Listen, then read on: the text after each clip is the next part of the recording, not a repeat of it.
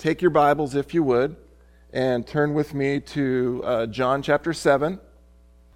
We're going to be starting in verse 40, working down through 52, and we're just going to be kind of working from one verse, and it will be verse 49. So maybe put that on your radar as we go from verse 40 to the end of the chapter. I'll read out loud if you'll follow along. John 7:40. Many of the people, therefore, when they heard this saying, said, of a truth, this is a prophet. Others said, this is the Christ. But some said, shall Christ come out of Galilee? And they're wondering about the scriptures, the historicity, the prophetic credibility. They're just wondering who this Christ is. Has not the scripture said that Christ comes of the seed of David and out of the town of Bethlehem, where David was? Well, that's interesting. That's in fact what happened. So there was a division among the people because of him. And isn't there a division today because of Jesus? Is there anything different? Is there anything new? People are still divided over Jesus. Just when you're at the water cooler, just start talking about Jesus at work. Hey, what's your favorite thing about Jesus? What do you like about Jesus? And some of them would have taken him, but no man laid their hands on him. Then came the officers to the chief priests of the Pharisees, and they said unto him, why have you not brought him? Remember, they sent him to take him, and they replied that the officers answered and said, never a man spoke like this man. And I mentioned this a few weeks ago, but how humiliating would it be for these trained officers to enforce the will of their commanding officers, and they were just sent for one task, and they're trained in this task. They go there, they're armed, they could, seize Jesus, and what do they take? What do you call it? Put him under custody. And when they start hearing his words, they kind of forget why they were there in the first place. And then they leave, and then they ask him, well, where's Jesus? You were sent to go get him. And they said, we've never heard anyone speak like this guy. We don't know what he said, but whatever. Remember Jesus in John chapter 6, he says, the words that I speak unto you, they are spirit and they are life.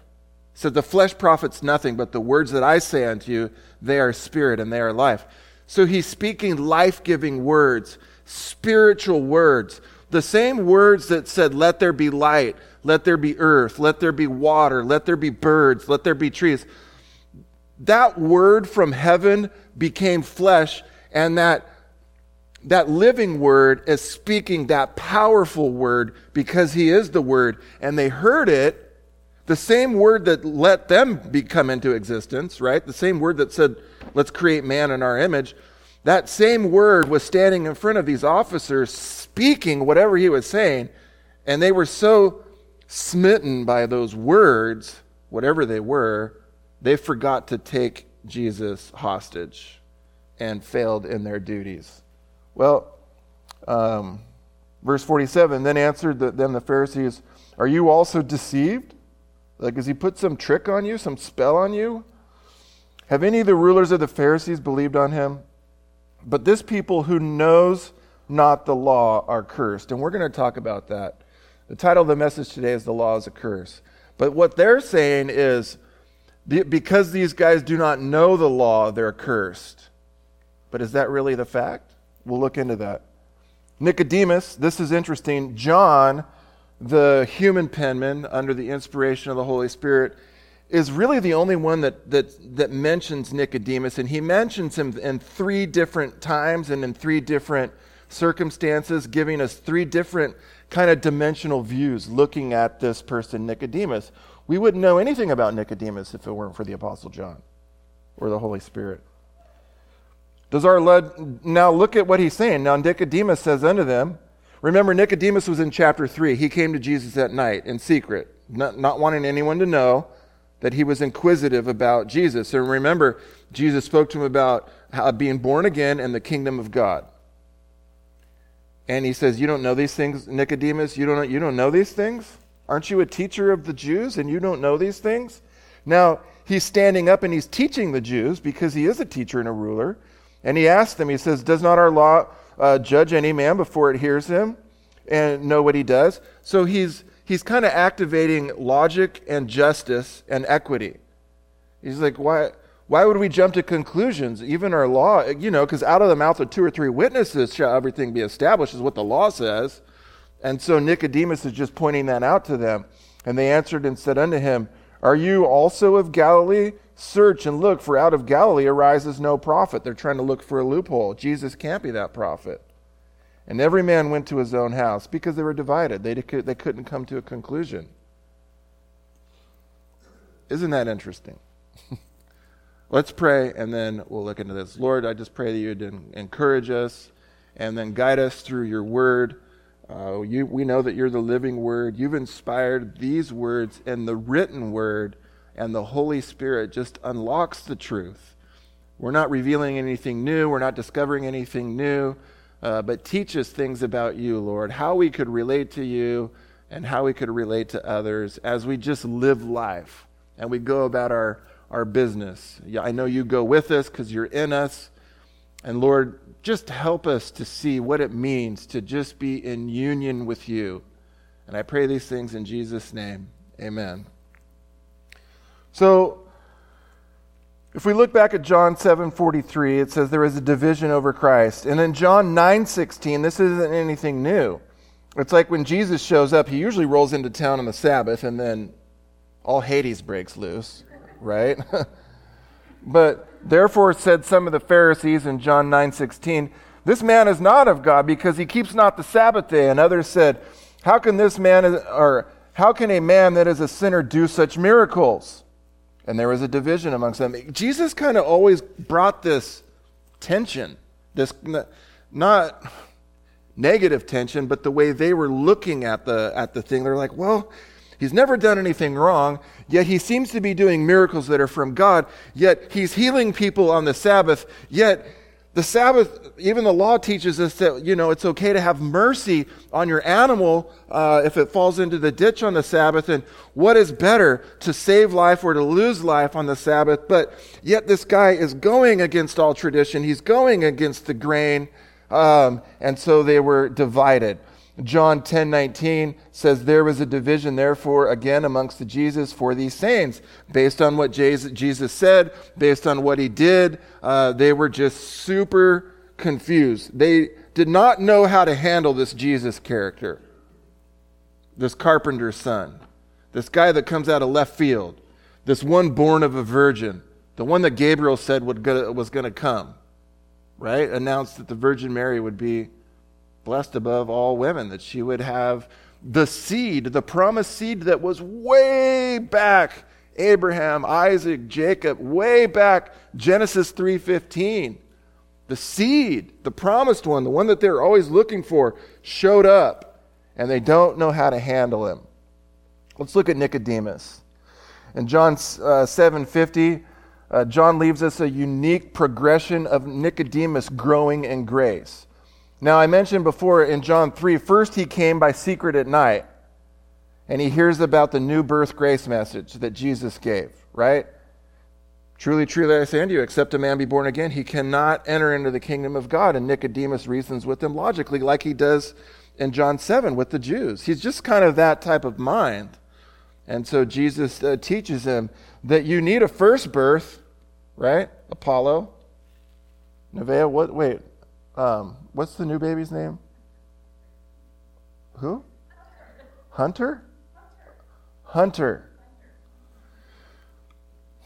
So you're born one time, and then you're born again the second time when you receive the Lord Jesus Christ by faith through grace. And so that's the message that Jesus was teaching Nicodemus that night, because he didn't want anyone to know that he wanted to have a conversation with this man that no one ever spoke like, that was said to be born of a virgin, to have been the promised Messiah. And so he wanted to see him, and he wanted to talk to him. And he didn't actually get what he wanted to hear, but he got a message from Jesus. Evidently, this resonated with Nicodemus, because here we see him kind of coming to some sort of a defense of Jesus. Wait, you guys. what does our law teach? Do we just jump to conclusions without hearing someone? Or do we hear the witnesses and the evidence and then look at it from kind of a judicial point of view? And so he kind of comes to this defense. So it's kind of like he comes to Jesus at night. It's not fully out of the closet. It's kind of like midday. And then at the end, you see in John chapter 19, if we'll look there, I think it might be up there. Apollo's just learning how to say amen in church. That's all that is. He's totally agreeing with the message. He's trying to encourage me. Amen, Apollo.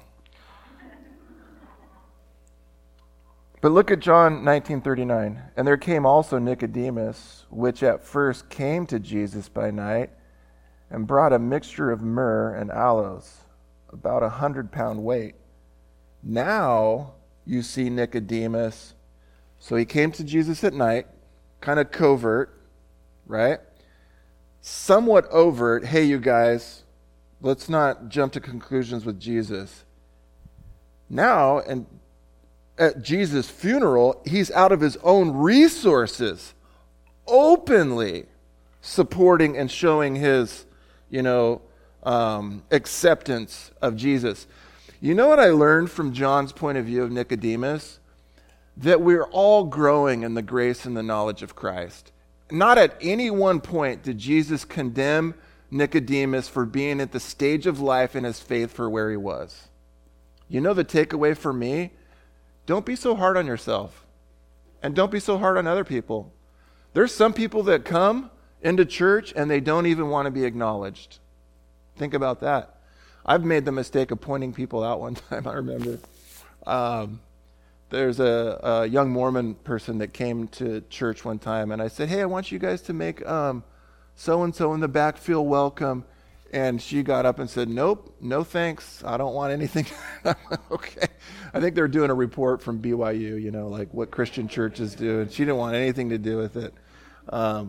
But that's where that person was. Nicodemus was that person, that religious person that came to Jesus. That's where he was. Kind of open later on, and then fully open.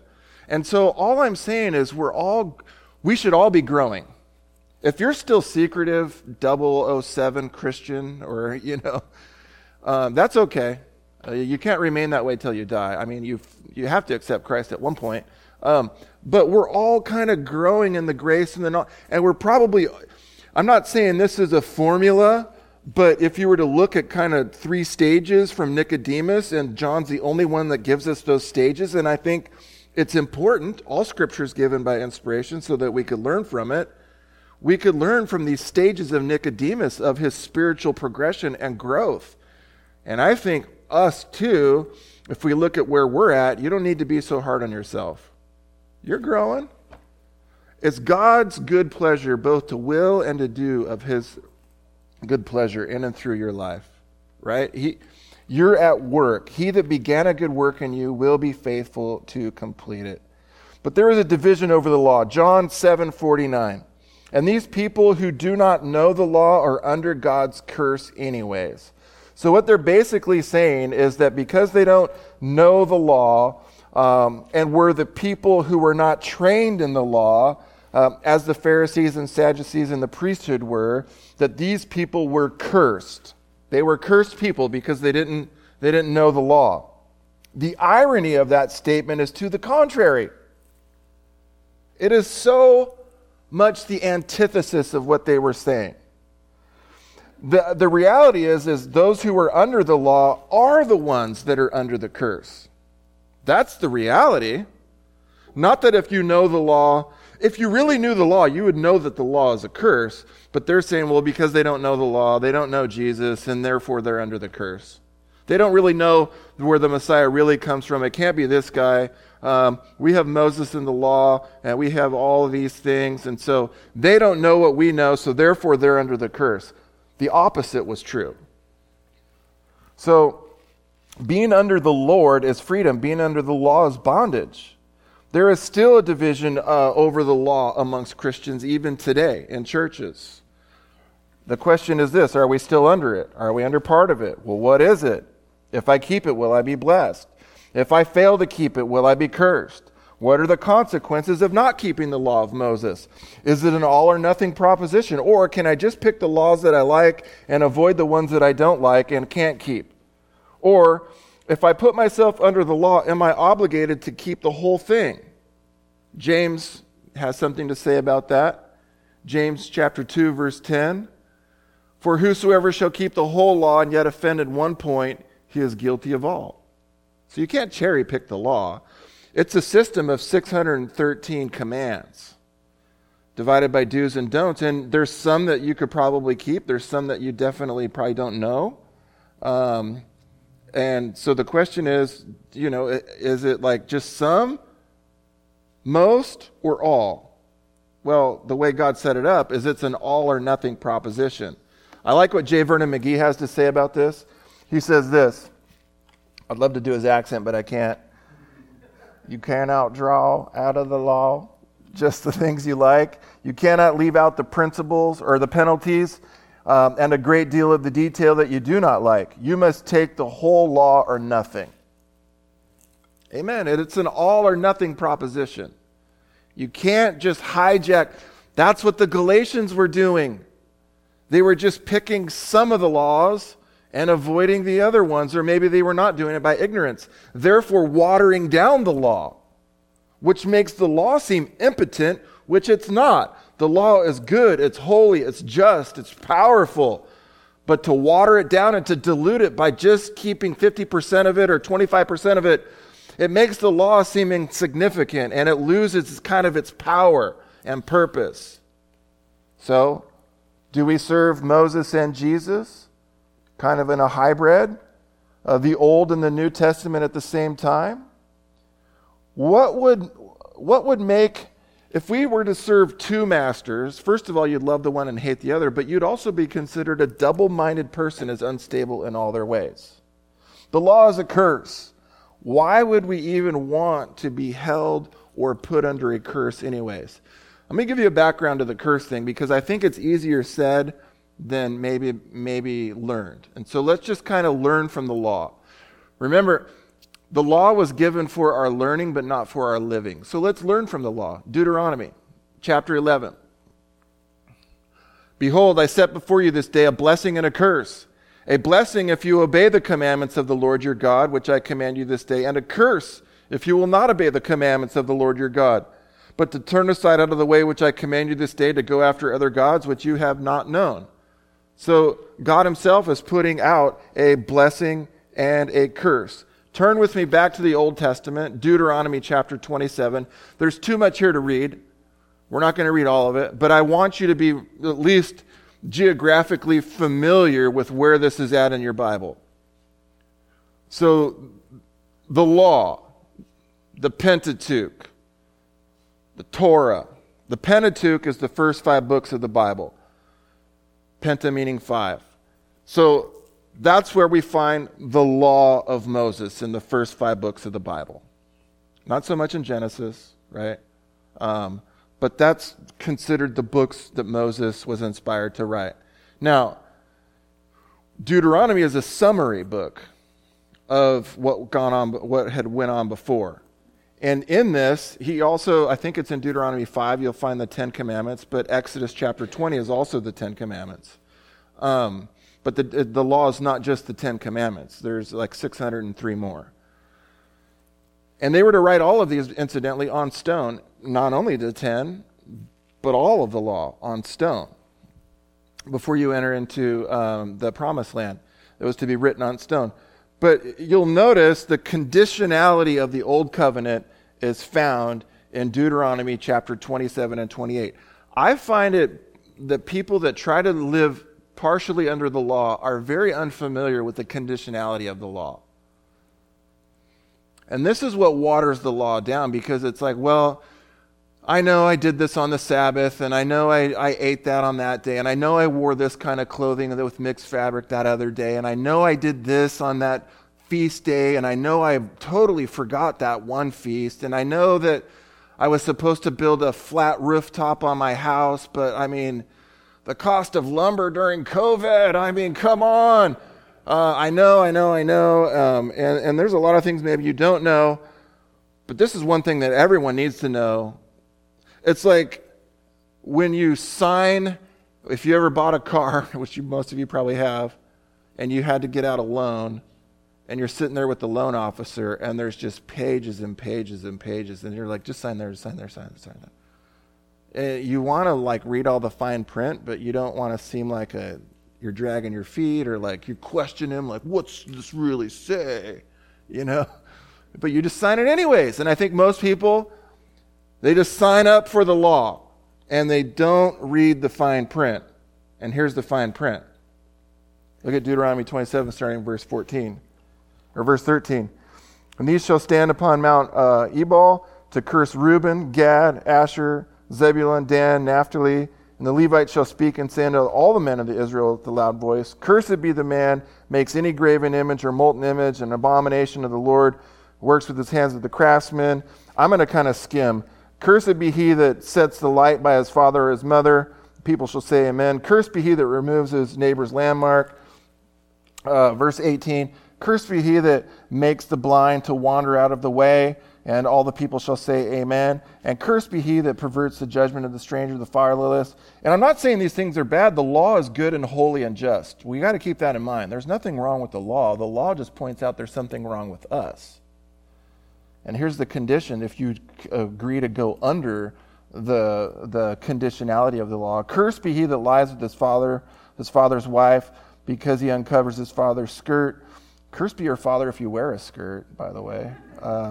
Cursed be he that lies with any manner of beast. That's disgusting. Bestiality, incest. This is all wrong stuff, by the way, right? No one's endorsing any of this. Cursed be he that lies with his sister, his daughter, his mother. Cursed be he that lies with his mother-in-law. Cursed be he that smites his neighbor secretly. Cursed be he that takes reward to slay the innocent person. For all you mercenaries out there. Cursed be he that confirms. Here's the caveat. Cursed be he that confirms not all the words of this law to do them. In other words, if there's anything that's missed, you're still cursed if you fail to do all the words of the law. And if you go on to Deuteronomy 28, look at verse 15. But it shall come to pass, if you'll not hearken to the voice of the Lord your God, to observe to do all of his commandments and statutes which I command you this day, that all of these curses shall come upon you and overtake you. Cursed shall be the city, and cursed shall be your field. Cursed shall be your basket and your store. Cursed shall be the fruit of your body, the fruit of your land, and the increase of your kind of flocks and sheep. Cursed shall be when you comes in, and cursed be when you goes out. And the Lord shall send upon you cursing, vexation, rebuke, and all you set for your hand to do, until you be destroyed, until you perish quickly, because of the wickedness of your doings, whereby you have forsaken me. And you could go on until verse 68, when after he summarizes all of this, and the ultimate punishment God would do to the nation of Israel would pluck them out of the land. And they would be taken by, in this case he's referring to Egypt, but Daniel, in Daniel's day, it was the Babylonians and Nebuchadnezzar, and there was the Philistines, and there was the mosquito bites and the flea bites and the bug bites and all the Hittites and the Moabites. And it really didn't matter, because if you disobeyed the Lord, he would send prophets, and the prophets wouldn't add to the law. And this is very interesting. In the law, God canonizes it and said, you shall not add or take away from the law. Meaning, no one could come along and update it. When the law was done, it was done. That's why it was written in stone. Written in stone means it's done, it's finalized.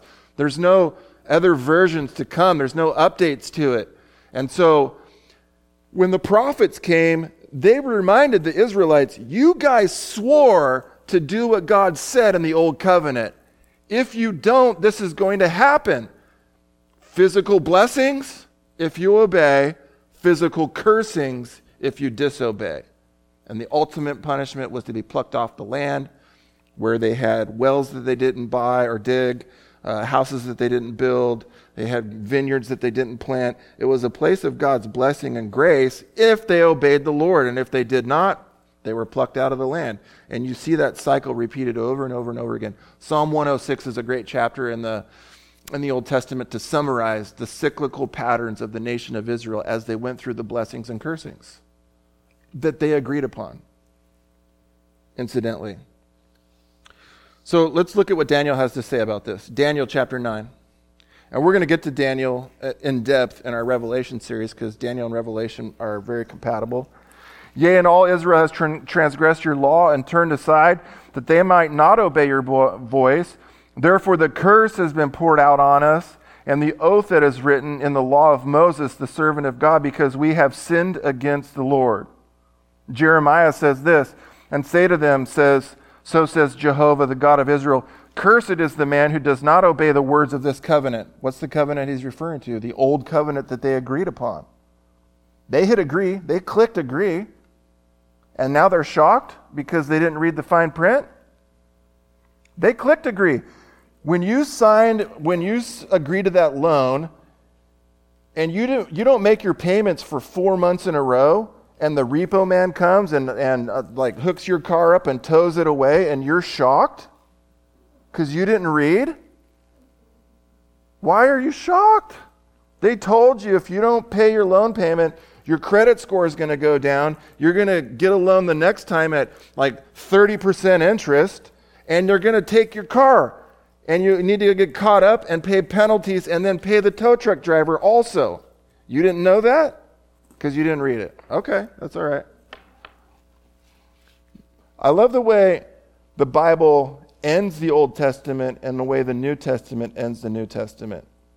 In Malachi 3:9, I pointed this out once before. I don't know if you remembered it. I know there's people here that weren't here when I pointed this out. But in Malachi 3:9, you are cursed with the curse, for you have robbed me, even this whole nation. And he earlier talked about holes with purses, and they never were good with their money.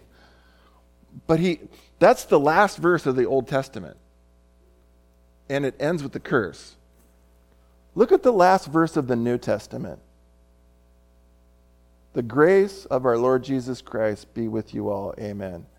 I don't think that's a coincidence that the last verse of the Old Covenant, which is based on a curse and a blessing, ends in curse. They've all sinned. We've all sinned. We all deserve a curse. We don't deserve blessing. We've all failed. That's the last verse of the Old Testament. Curse! Just a reminder. I think on your way out, remember, this whole thing was about blessing and cursing, but no one was able to do it. No one was able to keep the law. Curse. Last verse in the New Covenant, grace.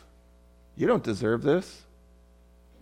No one deserves grace. Grace is getting something that you don't deserve. But Jesus, with his great love wherewith he loved us, he wanted to pour out grace to us. So I want to say this. Praise the Lord that we're not under the law and the curse, but we're under grace. John chapter 1 puts it this way. And of his fullness have we all received. You could just really soak in that truth. Of his fullness have we all received grace for grace. You've received grace for grace. That's a powerful statement.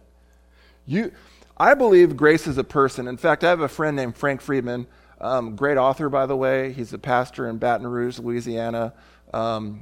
We taught that church, incidentally, organic life groups a while ago.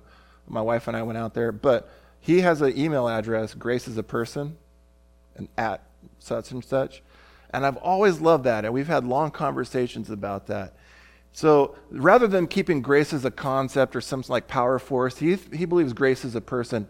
You received Jesus to live for Jesus and to live from Jesus. Grace for grace. The law was given by Moses, but grace and truth, the person who is grace and truth, came by Jesus. And then Galatians says this to the people struggling with trying to live under Jesus and Moses at the same time. He tries to clear it up. He said, hey, if you're led by the Spirit, you're not under the law. And for those of you that have received the Lord Jesus Christ, you are led by the Spirit and you are not under the curse of the law.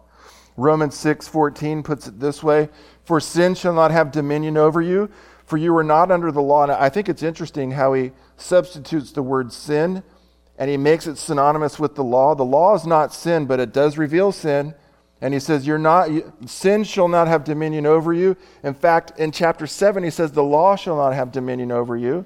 But he says, for sin shall not have dominion over you, for you are not under the law, but under grace. And the question people always ask, okay, preacher, Christian, if you're telling us that we're not under the law of Moses, then you're just going to give people a license to sin. He says, what shall we say then? Because we're not under the law, but under grace? Shall we sin? God forbid. That's not grace, that's disgrace. And so he's saying that's not the way you should interpret you're not under the law. I've been watching videos lately about people racing. And I've been on the Autobahn. But there's places in Las Vegas where you could rent cars. I think there's a Porsche place down the 405. I always wanted to do this. You could rent a supercar, and I don't know the rules, but there's obviously no police officers. You know, it's a closed circuit racetrack. And then if you're in the Autobahn, there's no speed limit sign. Okay, if you had a car that goes like 350 miles an hour, just because you could go 350 miles an hour, does that mean you should? You have the freedom to do that. But is that very smart? No. Right? You understand that, like, the confines of what we're saying here? Because you can, does it mean you should? Right? So if they legalize heroin, for example, it's legal. You should do it. Just because it's legal, should you? I mean, I'm just trying to just use some logic. You can jump off really high buildings. Should you? I'm just saying, just because there's not a posted sign that says, go 35, does that mean you should go 235? So I think God, with his Spirit, that he puts his life and his law in our inward parts, would lead us without the letter to have some sort of constraining within internal guidance from the Lord himself. That only leads us to love and to life. And I want to point this out. I quoted my friend David last week. This is a different quote of his. He's got a few of them. And he said this to me one time. He said, the law cannot make you live righteously, and grace will not make you live lawlessly. That is an ingenious quote. That's clever. And it's true. The law cannot make you live righteously. The Bible says through the law is the knowledge of sin. The law, the more you try it, the more you realize how you fail. And so the law doesn't make you live righteously. It points out that you are unrighteous. Why? So the whole world would become guilty. In fact, it's not in my notes, but I want you to turn to Romans chapter 3. Just came to my mind here. Romans chapter 3. Look at verse 19. We know that whatsoever thing the law says, it says to them that are under the law, so that every mouth may be stopped and all the world may become guilty before God. Right? It shows you your guilt. It doesn't remove it, it just points it out. Therefore, by the deeds of the law, there shall no flesh be justified in the sight. For by the law is the knowledge of sin. It's not the knowledge of righteousness. It shows you that you're not righteous. He says that in this chapter. Verse 21, but now the righteousness of God without the law is manifested, being witnessed by the law and the prophets. Even the righteousness of God, which is by faith of Jesus Christ, unto all and upon all them that believe. For there is no difference. For all have sinned and come short of the glory of God. And I want you to pick up this last verse. Verse 27. Where is the boasting then? It is excluded. By what law? Of works? No, but by the law of faith. Therefore we conclude that a man is justified by faith without the deeds of the law. And then you go into Romans 4, which you were going into in Sunday school. But I wanted you to see that through the law is the knowledge of sin and unrighteousness. It doesn't show you that you're righteous. It shows you the opposite. And the reason for that is so that you would see your need for the Savior. And you would see that he is righteous, you are unrighteous. He is clean, you're unclean. He's holy, you're unholy. He's sinless, I'm a sinner. And then I need his righteous life because I can't get it. If there was a way to get righteousness, Paul says in Galatians chapter 3, truly it should have been by the law. He says, if there was any way to make yourself holy and acceptable to God, it would have been through the law. But through the law is the knowledge of sin. It points out your defects. It doesn't fix them. It points out the problem. So, did we turn to Galatians? We were in Romans 3, but turn to Galatians 3, if you would. I want you to see this. Galatians 3. And we're really, maybe this is a lot of review for some of you, but we're really getting to this next point. After we get into Galatians, we'll turn to 2 Corinthians chapter 3, and then we'll be done. But it's in 2 Corinthians chapter 3 that I really hope the work is done, where there's a connection there, where you leave here and you're like, okay, that applies to me. That makes sense. I want to join the Lord in that. I want to be about my Father's business in that area. But before we get there, I want to show you this. Galatians 3 and verse 10, for as many as under the works of the law are under the curse. For it is written, cursed is everyone that continues not in all the things which are written in the book of the law to do them. Now we've just, I don't know how many of the mouths of 2 or 3 witnesses we've got just this morning, but hopefully you're getting that the law is a curse, right?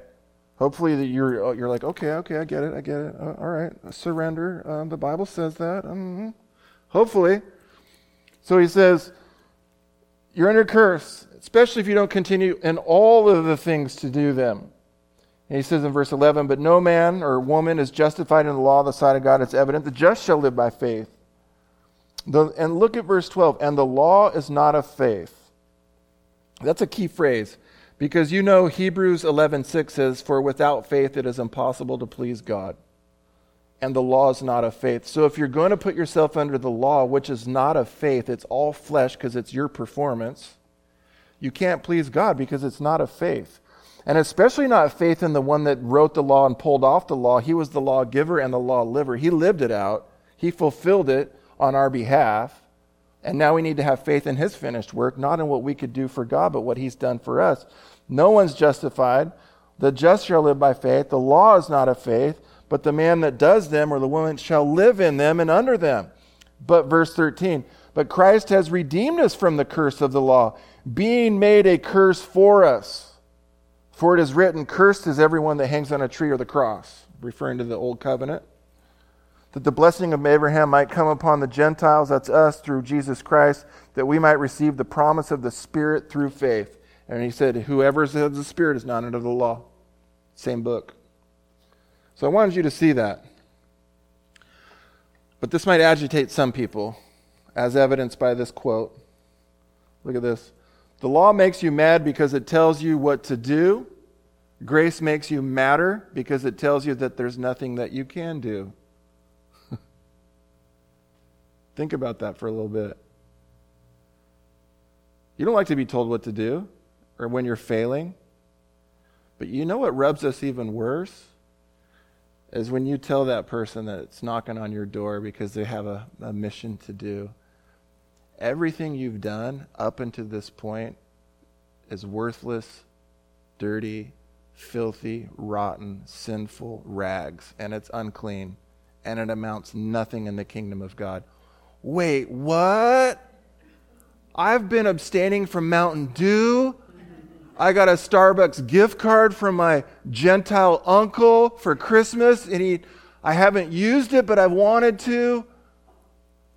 I'm referring to Mormons knocking on his door they're so proud of all the things that they're abstaining from, and you're telling them, well, we've all sinned, we've all come short of the glory of God, and so grace comes along and tells you that there's nothing you could contribute, and that is an insult to our self-righteous, self-made person that's exalting themselves and promoting themselves into the kingdom of God. When you tell someone that there's nothing that they could contribute, it's all of Jesus and it has nothing to do with you, everything you've done to this point is worthless, that's kind of hard to hear for someone that's maybe kind of proud about their contribution that they're making to the process of making themselves righteous. But just like the law is an all or nothing proposition, you're either 100% righteous or you're not. God doesn't take like hand sanitizer, 99.9% clean people. It's all or nothing. And the only way you're going to get the all is if you get all of Jesus. Of his fullness have we all received. Well, we're not under the law, the old law, but it doesn't mean that we're lawless, because we are under a new covenant, and we're not under the law, but we're under the Lord. So being under the Lord, what does that mean to us? What does that look like? Well, if it looks like this: we're ministers of life, not of death. We're ministers of grace, not of guilt. We're ministers of the Lord, not of the law of the Old Testament or of Moses. We are bondage breakers. We're not bondage keepers. We are liberators, and we're not the Lord's law enforcement agency, even though some of us feel like we've been deputized into that, right? Turn with me to the last passage, and this is where I wanted to do some work in this chapter a few weeks ago, but it was too lengthy and I didn't have enough time, so I'm coming back to it because I really wanted to see this with you. It's meant so much to me. Hopefully, if you've read it before, I'm sure you have. Let's read it again and hopefully apply it to our lives under the context that we're not under the law, but we're under the Lord. We're not under the curse. We're under Christ. 2 Corinthians chapter 3, verse 5 says this: "Not that we are sufficient in and of ourselves to claim anything as coming from us, but our sufficiency is from God." That's a really, really, really, really good verse. It just hijacked out of it the context of 2 Corinthians 3, which is all about the old covenant versus the new covenant. Just that verse alone. If you're self-sufficient, what kind of sufficiency is that? This is Savior sufficiency. Self-sufficiency is that self-made man, that self-righteous person.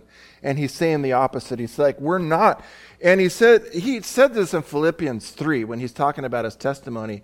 If there's anyone that could be the Hebrew of Hebrews, the Jew of Jews, blameless of the law, would have been Paul. But now he's saying we're not sufficient of ourselves. We don't have self-sufficiency, law-keeping sufficiency. And he says in verse 6, Jesus, who has made us sufficient to be ministers of the new covenant, not of the letter, that's the old covenant, but of the Spirit, that's the new covenant. For the letter, the old covenant, Moses kills, but the Spirit, the new covenant, gives life. Now I want you to see this in verse 6. He's made us sufficient to be ministers of the new covenant.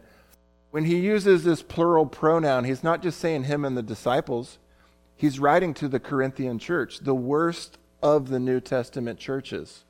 And he's saying, look, guys, he told them in chapter 1 of 2 Corinthians, you've been sealed by the Spirit. You have his Spirit. He told them in other chapter 1 of the first one, he's like, you have all of Jesus. So he tells them our identity, and now he's given them their activity based on their identity, and it's this: we've all been made ministers of the new covenant. Minister, that row right there. The people that are asleep and the people that are awake, ministers. People on their phones, not on their phones, ministers. People that go to the bathroom all the time and don't go to the bathroom all the time, ministers. People that want this to be over sooner than later, ministers. You're all made ministers of the new covenant. So, verse 7, now if the ministry of death, what do you think that ministry of death is? What else? If you were putting people under the constraints of the old covenant, which was happening to the Galatians, he said, who's bewitched you? Who tricked you? Having begun in the Spirit, are you now made perfect by the flesh and the keeping of the law? Who tricked you? Who put you under the spell? So if you have a ministry of death, that's putting people under the curse of the law. That's why he says it's carved in letters of stone. But it came with such glory that the Israelites could not gaze on Moses' face because of its glory, which was to be brought to an end. So, look, so the glory of the old covenant was glorious, but it's been superseded by the glory of the new covenant. You guys ever see Napoleon Dynamite? So I was out disc golfing, maybe that's why it was on my mind, with my cousin when I was in Tahoe a few months ago, and we're throwing disc golfs, and I'm not good at it. I had to borrow some, and he had his like a whole, case, and I had 3, and he had like, here, try this one. He was just like, and he would get up with this suit and form, and he was really into it, but he wasn't going quite as far as he would like to most of the time, and so he'd say, "Oh man, I've been playing disc golf for 15 years. I hope, Mitch, if you hear this, I love you, and I'll play with you anytime." But he's like, I've been playing for 15 years. I remember, and he lives in Tahoe, he's from there, and he's like, I used to clear that tree line over there, just go over it. And I was with my other cousin who's from Mission Viejo, and I looked at him and I said, Uncle Rico. And he was laughing because in Napoleon Dynamite, Uncle Rico was an old football player. He's like in his late 30s or 40s, and he lives in a van, and he has barbecues out in the field, and his cousin would come over, and he'd be like, man, if I could, back in the day, I could throw this football over that mountain. And he's like bragging about how strong his arm was, and like, you could throw the football over the mountain. It was like my cousin, he was like, man, this disc would go over those tree lines, and I'm like, Uncle Rico. And my cousin Hoover knew what I was talking about, so it became a standing joke. My point is this. Their reference was back to the old glory days, right? Like your old glory days when you used to be so rad in high school. Ooh. But now you can't do it anymore? Yep. That's kind of what's going on here. Is like there was glory in the old covenant when it was the only thing going on. It was a reflection of the righteousness of God, and it showed our unrighteousness. But that's fading away. Why? He says, will not the ministry of the Spirit have even more glory? For if there was glory in the ministry of condemnation, you need to catch that word, ministry of condemnation. What does Romans 8:1 say? There is therefore now no condemnation to those who are in Christ. The ministry of righteousness, the new covenant, must far exceed it in glory.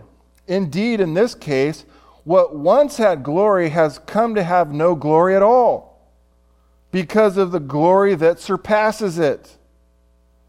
For if what was being brought to an end came with glory, much more will what is permanent have glory. What's permanent?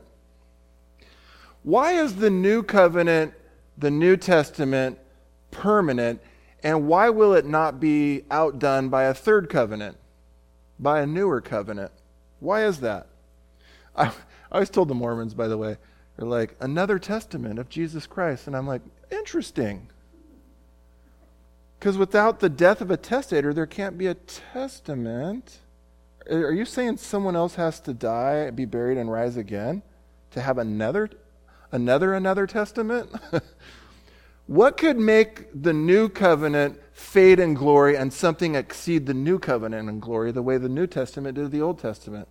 Nothing, because Jesus' death was final. It was forever. His death was final. It wasn't forever because he rose from the dead, never to die again, never to taste death again. It's canonized. What I love about the Old Covenant, it's much like the Abrahamic covenant where God puts Abraham to sleep. God goes through the sacrifice. God makes a deal with God, and it wasn't based on Abraham's performance. So he said, through your seed, all the nations will be blessed. That seed comes along. Gabriel announces it. Mary delivers it. He goes to the cross.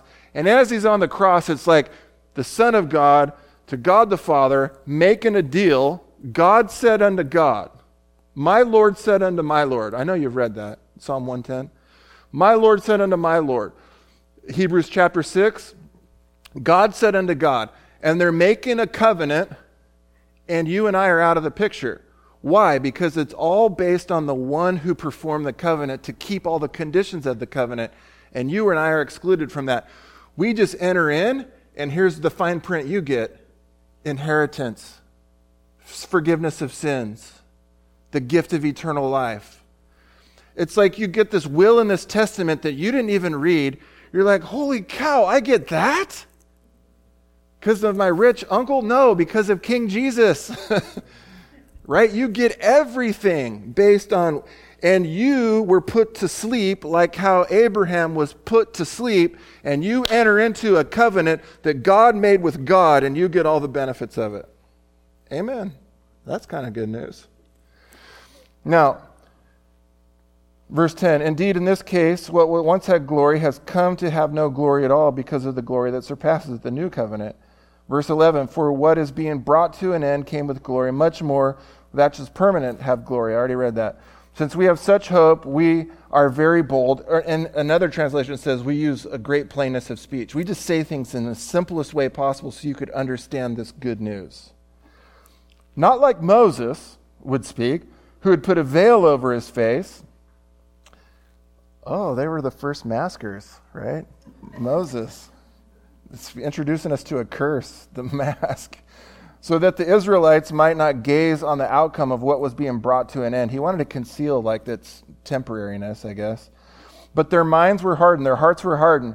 For to this day, when they read the Old Covenant, the Old Testament, that same veil remains unlifted because only through Christ it is taken away.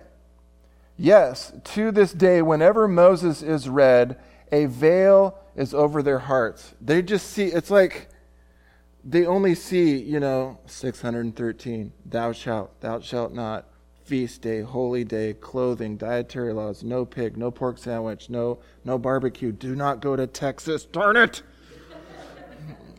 They only see through that veil.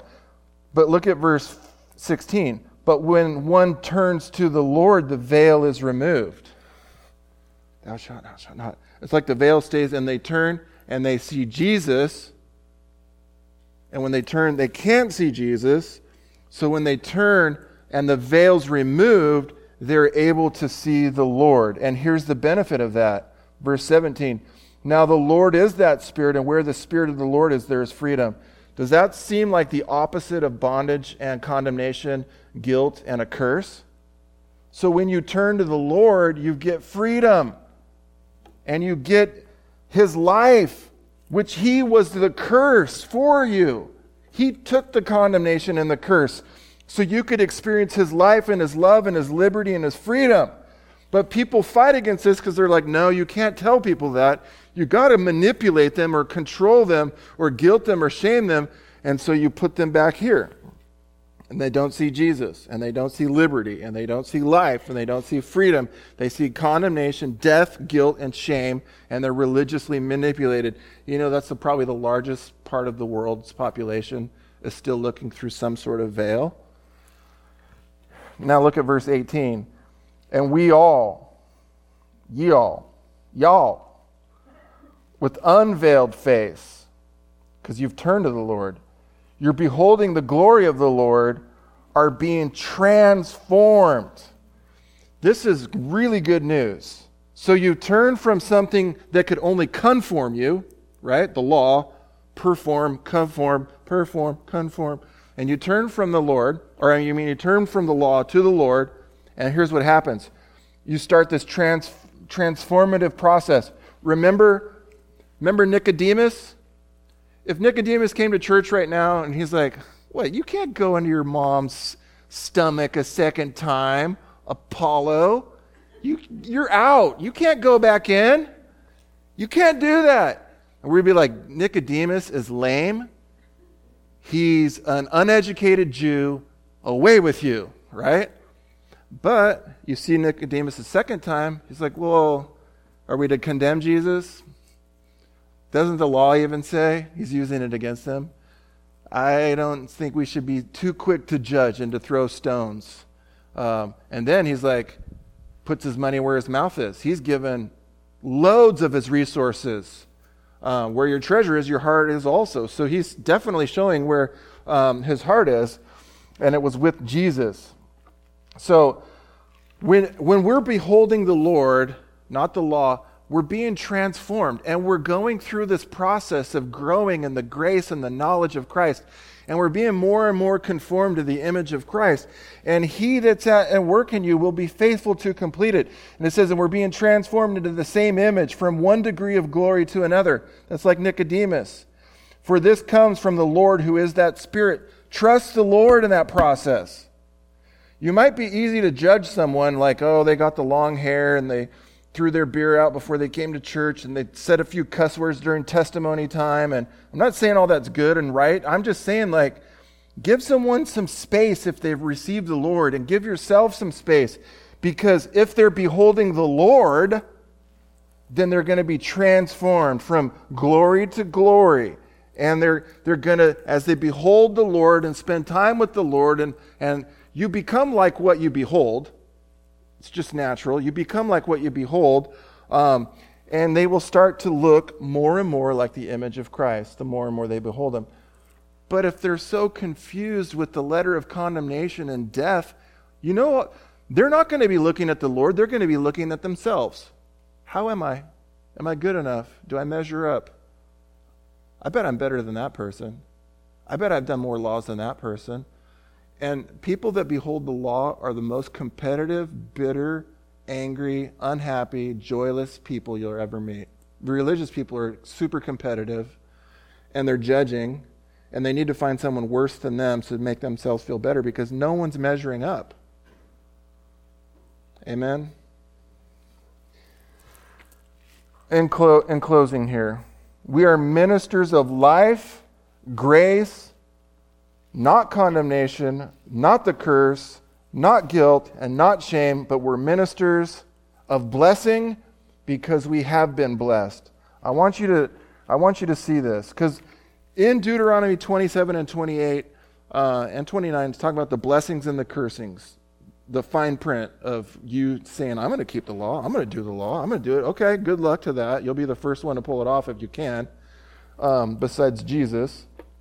But I want you to see Ephesians 1:3. Blessed be the God and Father of our Lord Jesus Christ, who hath blessed us with all spiritual blessings in heavenly places in Christ. So in the old covenant, you've got to achieve those things. In the new covenant, you receive those things. But you have all of those things, not some of them, not most of them, all of them, because of the conditionality that if you have Christ, you have all of God's blessings. You know how we have all the blessings? Because we have all of the blesser.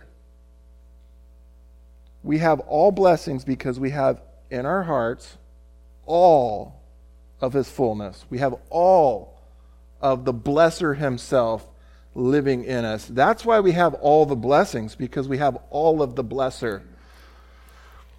So, we equally cannot and will not be cursed because Jesus became a curse for us. He took the condemnation that we should have received. He took God's wrath for sin that we should have, or that we do deserve. There was no more condemnation, there's no more curse, and there's no more wrath left over for us, because if you believe the cross, you believe that it's good enough. It was all poured out on Jesus, the curse of the cross. He became cursed so that we could become blessed. Amen. He became cursed so that we could become blessed. He had to remove it so he could give it and we could receive it.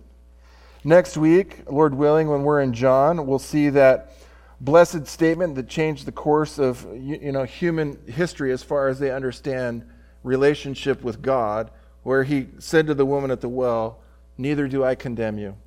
Go and sin no more." Until then, though, let's just kind of conclude with these thoughts.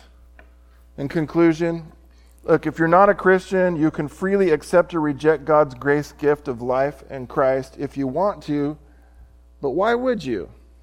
In a sense, salvation is free to us, but it cost Christ his life. And I guess some logic here. What have you got to lose? Right? If it doesn't cost you anything and it cost Jesus everything, he paid with his life, and you get everything, you get all the blessings, you get removed from the curse because he became the curse.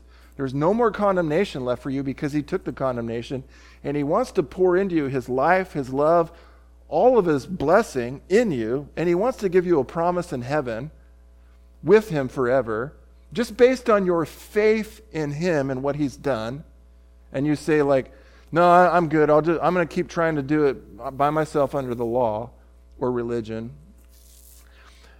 I guess when you're worn out and you're tired and you see yourself as not being able to achieve it, then you'll be able to receive it. But maybe if you're there today and you said, I've never received Jesus, I'm tired, I want to receive this free gift, I'd encourage you to do that today. Just receive him into your heart. It's a grace gift. If you are a Christian, you're a minister of life. You're a minister of the Spirit. You're a minister of liberty. You're a minister of the new covenant. Let's go be the church that sets people free. Let's go be the church that loves people as Christ has loved us. Maybe it's that third bullet point down. If you're a Christian, you are a minister of life, the Spirit, liberty, and the new covenant. 2 Corinthians is all about that. I'm just encouraging and challenging you, if you would, whatever the Lord's put on your heart, he's put on your heart. But if I could leave you with that challenge, maybe ask yourself this week, kind of what Brian was saying in Sunday school as well, like pray for an opportunity, not only to share your faith, maybe to display your faith as a minister of life, of the new covenant. You're a minister of the Spirit, not of the letter that kills, but of the Lord that gives life. Go be a life giver, right? Be a bondage breaker. Be someone that tells someone the truth and they believe the truth and the truth will make them free. Go be like a truth teller, right? So let's stand and be dismissed in a word of prayer. Heavenly Father, I thank you for the church. I pray if there's someone here that's never received you into their heart and life, that they would receive you into their heart and life, and that they would know that when they pass from this life to the next, that they would be eternally yours, in your family, receive the inheritance, enjoying heaven with you throughout all of time and eternity. And for those of us that are Christians, Lord, that have named your name, like Nicodemus, I just pray that we keep continuing to grow in the grace and the knowledge of Christ, but that also that we continue to show that we are ministers of life. We're all ministers, employed by you, Lord, and empowered by you. Pray these things in Jesus' name.